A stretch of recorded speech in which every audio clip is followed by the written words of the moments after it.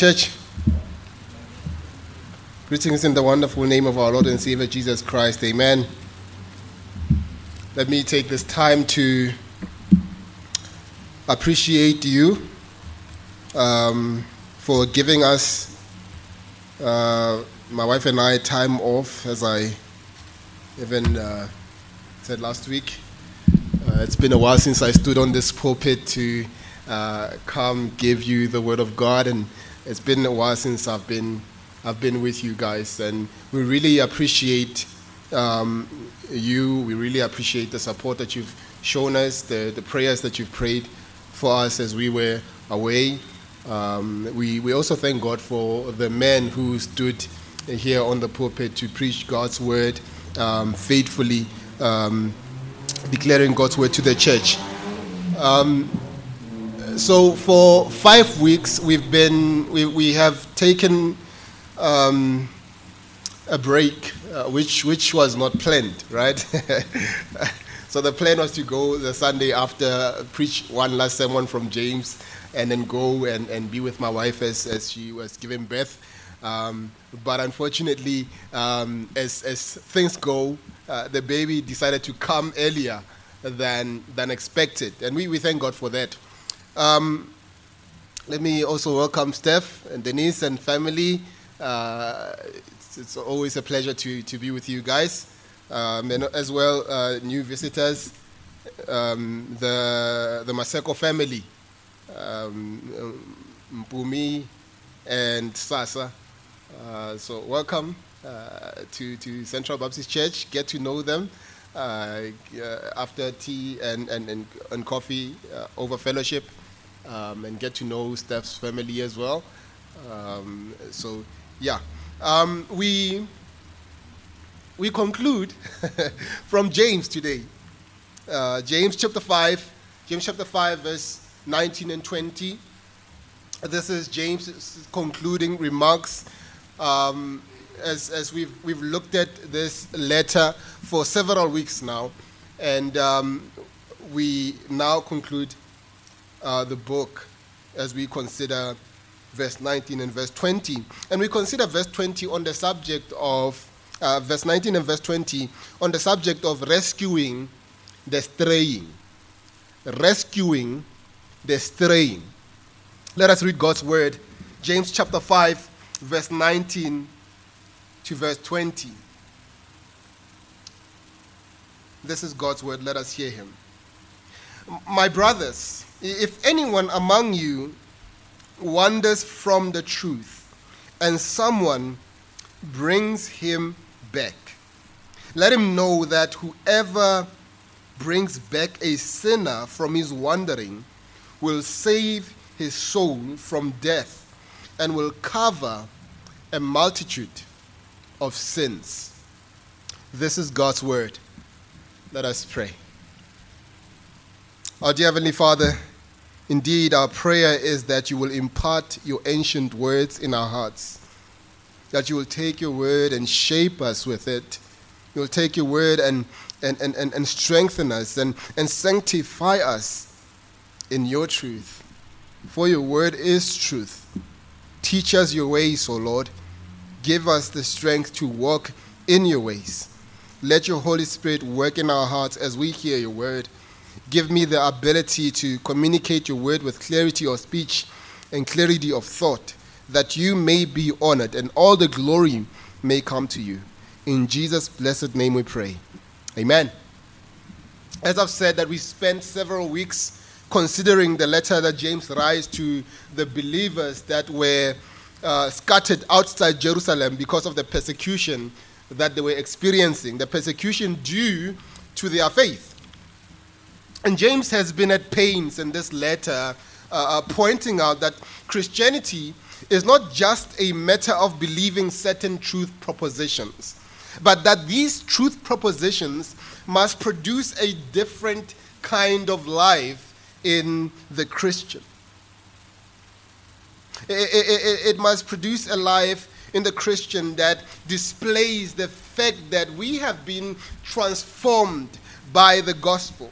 You see, in Christianity, faith and practice are not two opposing ideas, right? Granted, we believe that salvation is by grace alone, through faith alone, in Christ alone, right?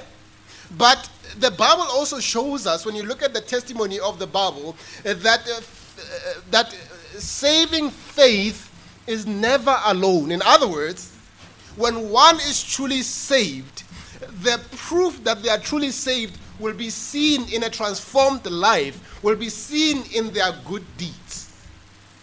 Right? In other words, one cannot say that they have encountered Christ and remain the same. A true encounter with God transforms our lives. In other words, the true faith is displayed in the works it produces. James's point in this letter is that nothing in our social, domestic, church, or work lives should escape the influence of the gospel. Right? Everything must be permeated by the gospel. Whether it's our social life, whether it's our work life, our church life, whether it is our domestic life, it must be permeated by the transforming power of the gospel. The gospel, if you wanna summarize the whole letter of James, you'll see that the summary goes like this: that the gospel transformed life responds to trials with joy, to temptations with soberness, to God's word with faith and humility, to the needy with compassion and generosity, to the rich and poor with impartiality, to the role of teaching with caution and wisdom, to speech with a bridled tongue, to conflicts with grace, to the future with trust in God, to suffering with patience, prayer, and cheerfulness. That's the message that James is bringing. But before he concludes, he goes into pastoral mode, right? We again see his pastoral heart as he concludes this letter.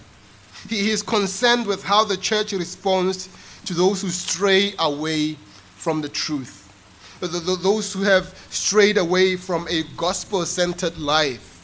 His response is not that we should say to them, good riddance. We never needed them anyways. But what James wants to show us is that the church should seek the restoration of those who have strayed from the truth. In other words, every single believer, every single Christian is important in the eyes of God. And the church must have the very same view, to see each and every single member, every believer, as important and precious in the sight of God. In these concluding remarks, James leaves us with two things that we need to think about. First of all, we need to think about the danger of sin. And secondly, we need to think about the blessing of Christ's community. The danger of sin, the blessing of Christ's community. Let us look at the first one.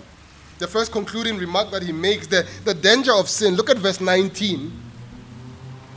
James says, "My brothers, if anyone among you wanders from the truth." If anyone among you wanders from the truth. You see, if there is anything that is a threat to the vitality and progress of the Christian, it is sin. If there's anything that undermines God's sanctifying work in the believer, it is sin. Graham Cole says, sin is the great spoiler. It spoils our relation to God. It spoils our relation to each other, to ourselves, and to our environment. James warns here against the danger of sin. Notice in this verse, he says, his first warning is that sin is a danger to anyone. Right? Sin is a danger to anyone. Look at verse 19 again. He says, my brothers, if anyone among you. Do you see those words? Right? If anyone among you wanders from the truth. In other words, these are people that are part of the local church. And not only that, I go as far as saying that these are believers. Notice how he uses that affectionate term for the believers, right? That he's been using in all the letter. My brothers. My brothers, in other words, it's a generic term for brothers and sisters. It refers to those who have entrusted their lives to Christ. He says, if anyone among you, my brothers, wanders from the truth.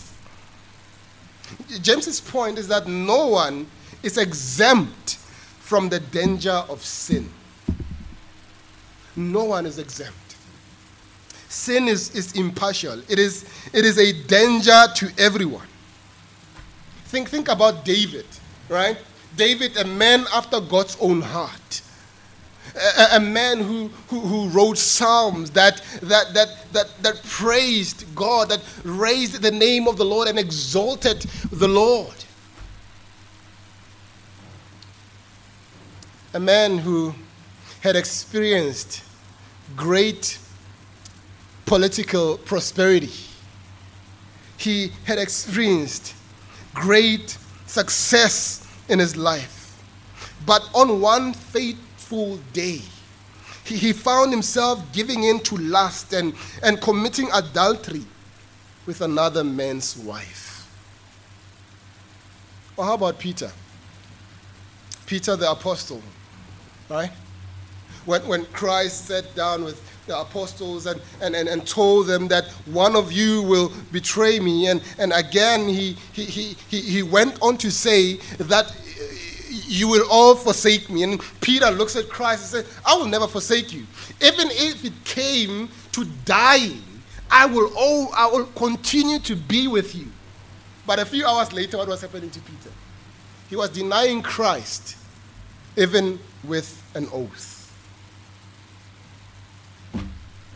So what James wants us to recognize here is how sin is no respecter of persons. Right?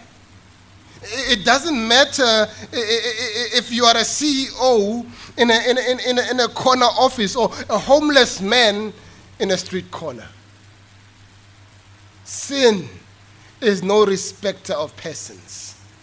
It doesn't matter if you're a pastor who's been a pastor for years or you're a new believer. Sin is no respecter of persons. There are many Christians who put themselves in compromising positions, saying that they will not fall, but at the end of the day, they find themselves regretting the choices that they made, the decisions that they took, the compromising positions that they put themselves in. Let me give you an example. Think about a man who,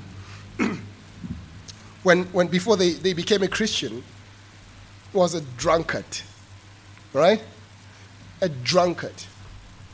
That man has no business hanging out in bars. That man has no business hanging out with drunkards.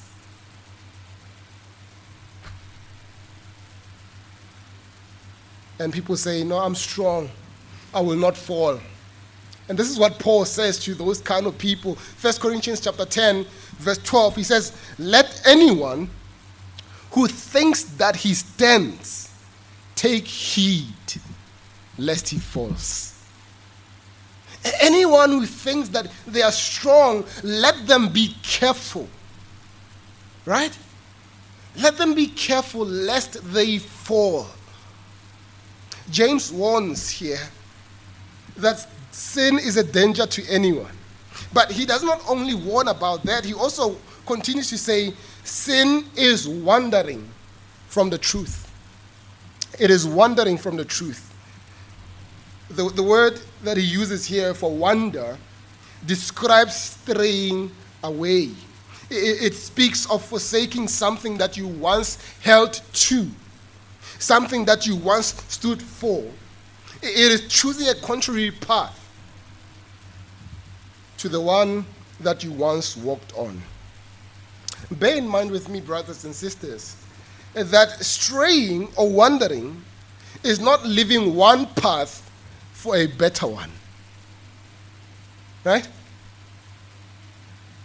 But it is like leaving clean water to go and drink sewage water. This is what sin does. It promises joy, but it delivers sorrow. It promises fulfillment, but it delivers remorse and regret. And notice with me that this straying is straying from the truth.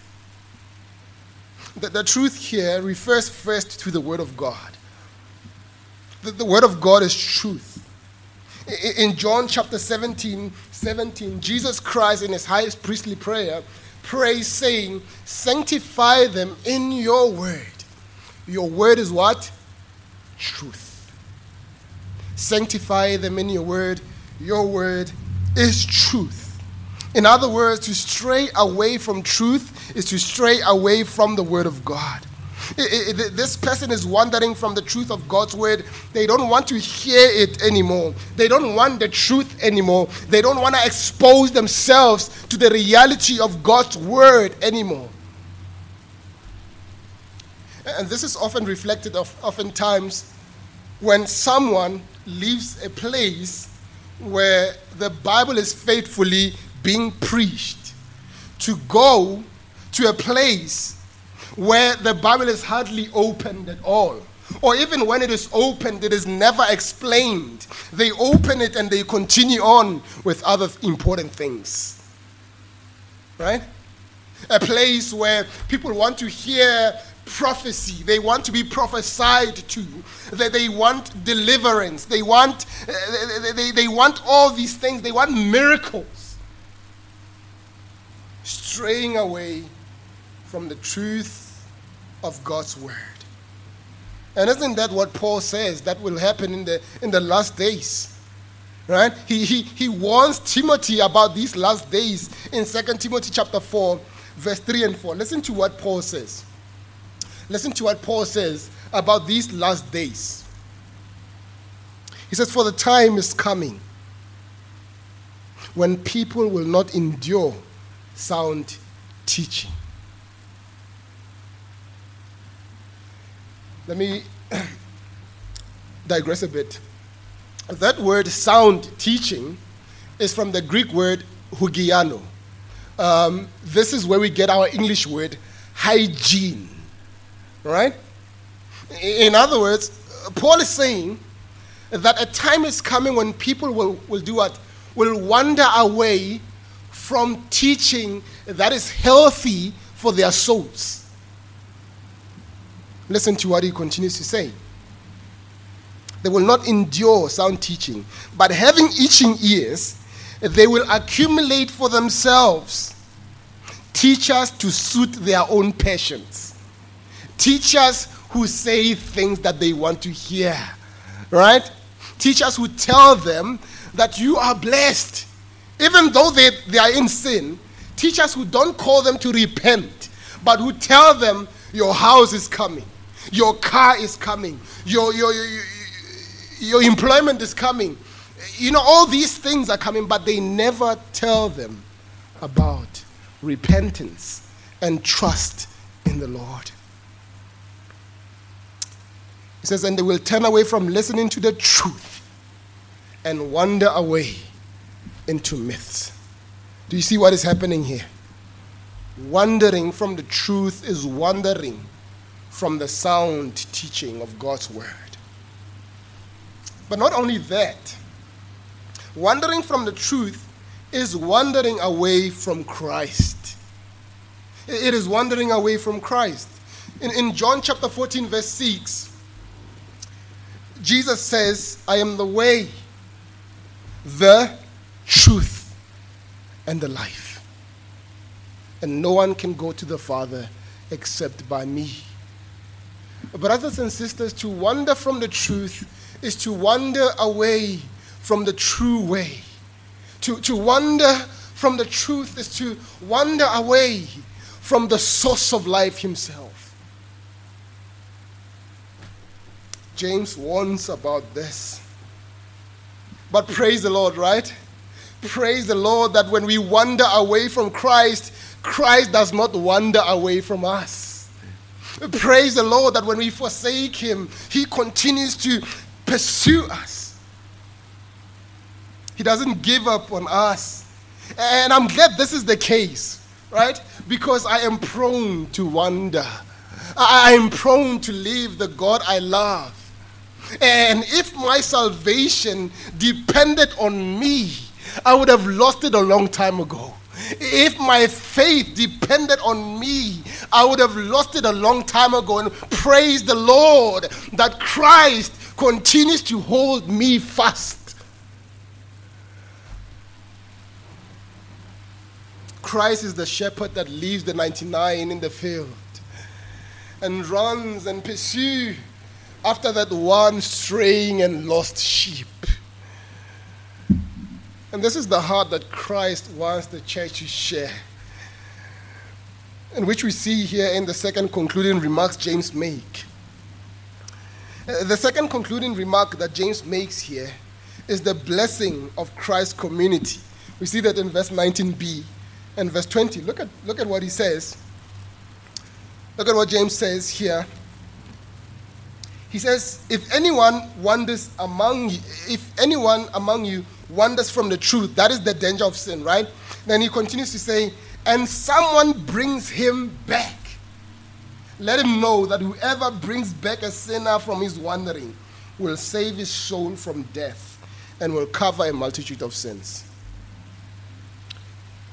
The good news is that those who are wandering away from the truth are not left to their own devices.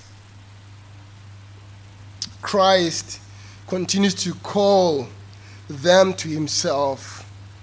And one of the ways he does this is by using the church as an agent of reconciliation, as an agent of restoration, as an agent of rescue.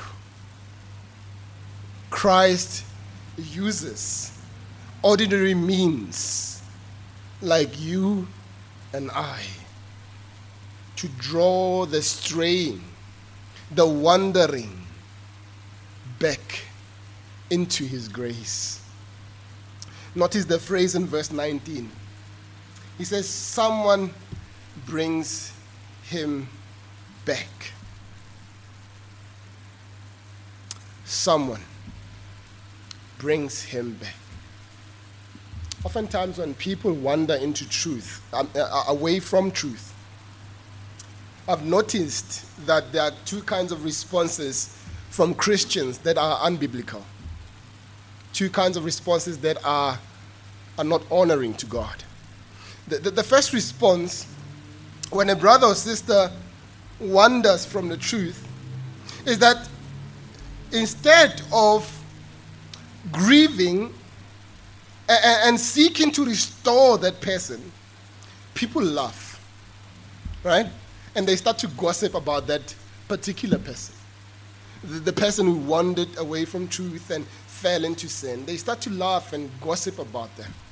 That person, instead of being, part of their prayers, becomes part of their gossip. They start to talk about this person. This person becomes a subject of discussion in which they are being gossiped about. They are being laughed at. You hear things like, he thought or she thought she was better than us. Look at him now. Look at her now. The second ungodly response to a straying brother or sister is excusing sin. And this, I think, is the most popular. Instead of calling that brother or sister to repent from sin, they say things like to that person, let me give you an example. A sister or a brother is involved in an immoral relationship. And you know about it. And instead of calling them to repent, you hear people saying things like, as long as you are happy. Or you hear things like, follow your heart, Chomi. Follow your heart, friend. For those who need subtitles, friend. Or, who am I to judge? Right? We hear these things oftentimes, right? A believer is engaging in an immoral lifestyle, and you know about it, and you encourage their lifestyle by not telling them what the Bible says. This was happening in Corinth, right? There was a scandalous sin that had entered the church in Corinth. A man was sleeping with his father's wife. And instead of the church grieving about this sin, instead of the church calling this man to repentance,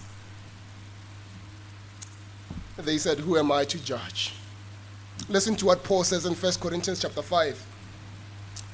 Verse 1, he says, it is actually reported that there is sexual immorality among you, of a kind that is not even tolerated among pagans. For a man has his father's wife. Are you arrogant? Ought you not rather to mourn?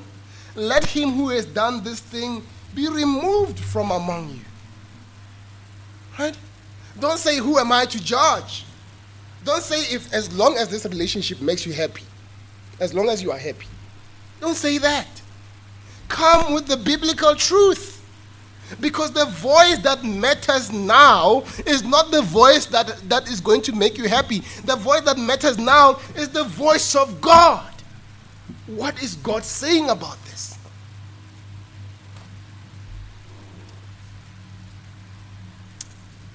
To bring a wandering brother or sister is to remind them of what God says in His Word about sin.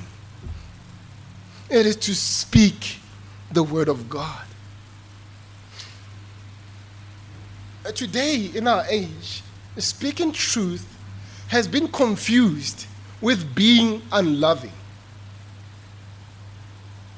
In other words, when you tell people that what they are doing is wrong, you are considered unloving. Now think about this for a minute. If a building was on fire, and you had the ability to rescue this person who is inside that building, and you go into that building, you break the door, and you find this person drinking a glass of water, and the building is on fire. And you sound the alarm, and you tell them the building is on fire, and they said, relax, I'm fine. I don't need your help. I'm fine. I'm going to be fine. I'm drinking a glass of water. When the fire catches me, because I'm hydrated, I won't burn at all. Are you going to say, okay, as long as you are happy, and then leave? You're going to drag them out of there. Right? Is that unloving to do? When you are dragging them, that is actually a display of love.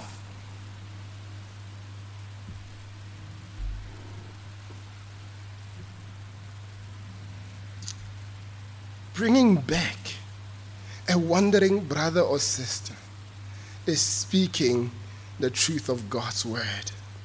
It is to bring the sober truth of God's word when they are drunk with self-deception. It is to lovingly warn them of the consequences of following after sin, to speak the truth with love. You see, brothers and sisters, when someone chooses a life of sin, when they choose falsehood over truth, May it never be that they choose that kind of life without being warned. Right? May it never be that they stray into that kind of life without being told the truth of God. May they do so without any excuse that I was not warned. The concern for the wandering brother or sister is a concern for their soul. In other words, the stakes are high. The stakes are really, really high. Look at verse 20. Verse 20 says, let him know that whoever brings a sinner from his wandering will save his soul from death. Do you see that? Whoever brings back a sinner from his wandering will save his soul from death. The stakes are really high, right? Because we know that a life of habitual sin will end up in hell. In fact, James has already warned about this. In chapter 1, James has already said this. Verse 13, he says, let no one who is tempted say when he is tempted, I am being tempted by God, for God cannot be tempted with evil, and he himself tempts no one. Verse 14, listen to this. But each person is tempted when he is lured and enticed by his own desire. Then desire, when it is conceived, gives birth to sin. And sin, when it is fully grown, brings forth what? Death. Sin, brothers and sisters, is not a thing to play with. It is not a thing to flirt with. I know this is hardly said on pulpits today. People want to hear about how blessed they are, but sin is not something to play with.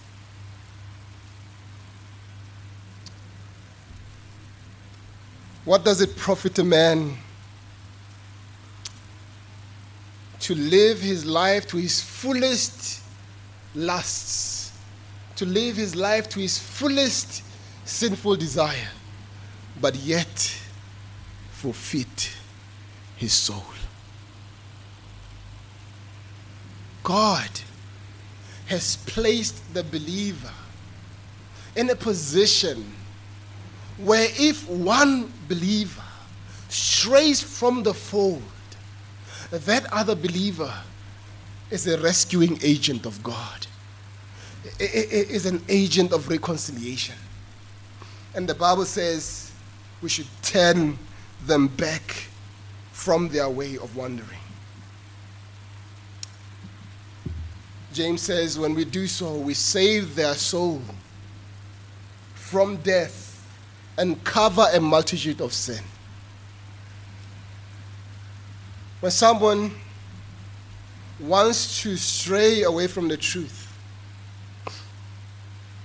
and you call them back to repent and they repent, praise the Lord that the sins that they were planning to commit, they won't commit anymore. A multitude of sins are covered. It is better, brothers and sisters, to live a life of repentance when you were planning sin than to live a life of regret after committing sin. As James concludes his remarks here, he reminds us of what a monstrosity sin is and what a blessing it is to be part of Christ's community. Amen. Let's pray.